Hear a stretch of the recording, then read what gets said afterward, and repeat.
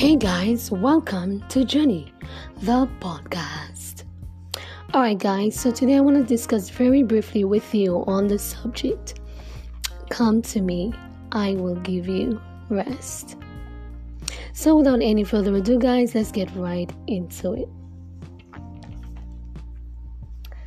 My soul longs, yes, even faints for the courts of the Lord. My heart and my flesh may cry out for the living God. Right. The clock ticks steadily and mercilessly. Only 2 hours before Sabbath would begin. Judy sighed as she surveyed the small apartment, and the kids' toys were still lying all around the living room. The kitchen was a mess, and Sarah, the youngest, lay in bed with a fever. And tomorrow, Mary had agreed to serve as a greeter in a church, which meant that they had to leave home 30 minutes before the normal time. I wish I could find some quietness tomorrow, Judy thought. At the same time, on the other side of town, Josh, Mary's husband, was standing in line to pay for their weekly groceries. And traffic had again been a nightmare. The checkout lines were long. Everyone seemed to be doing their shopping right at that moment. I need some rest. I can't go on like this. Josh groaned. There must be more to this life. There must be more to this life. Alright guys, our lives are governed by rush hours. And if you used to live in New York like I did, you'll understand that your life is really governed by rush hours in New York City. Work hours, medical appointments, virtual conversations, shopping, and school functions. Whether we use public transport or the train, ride a small scooter, or a minivan to ferry around our families, the drumbeat of constant engagement with the world around us drowns out what's really important. But the question is, guys, how do we find rest amid so much hustle and bustle?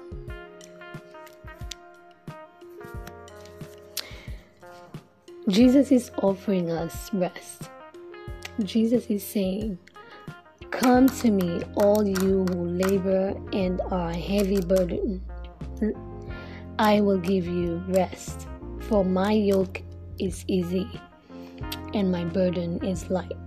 In other words, guys, get rid of the yokes and burdens that you are carrying that is weighing you down. Instead, give them to Jesus because His is easier to carry. I mean, how many times as Christians can we experience the rest that Jesus is talking about? After all, we live in a world where after sin, the Lord told Adam, in the sweat of your face you shall eat bread. Thus we have known what it is like to labor and to be carrying burdens that can seem way too hard to bear, at least by ourselves. But the question is, how does Jesus give us this rest? Guys, before we can come to unload our burdens, we first need to understand that we cannot carry them alone. In fact, most of us will not come unless we have recognized our true condition. However, Jesus' invitation is need-based. His statement in Matthew begins with an imperative in the Greek original. Now come, quote unquote, is not optional. Come represents the precondition of finding rest. Come also means that we need to surrender control.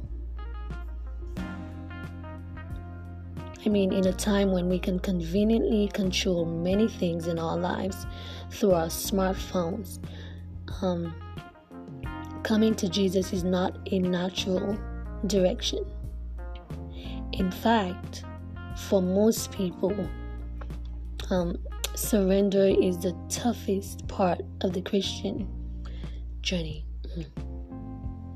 I've said journey so many times, but anyways, we all love to talk, guys, and rightly so, about all that God does for us in Christ Jesus, and how we cannot save ourselves and the like. I mean, all that is true, but in the end, we still have to make the conscious choice to come to Jesus, which means surrender to Him. And that is exactly where the reality of free will becomes front and center in the Christian life. What burdens are you carrying? And how can you learn to give them to Jesus and experience the rest He offers at so great a cost to Himself? Alright guys, so that's it for Journey Podcast. Stay tuned for more episodes. And as always guys, I love you. I really do. Goodbye.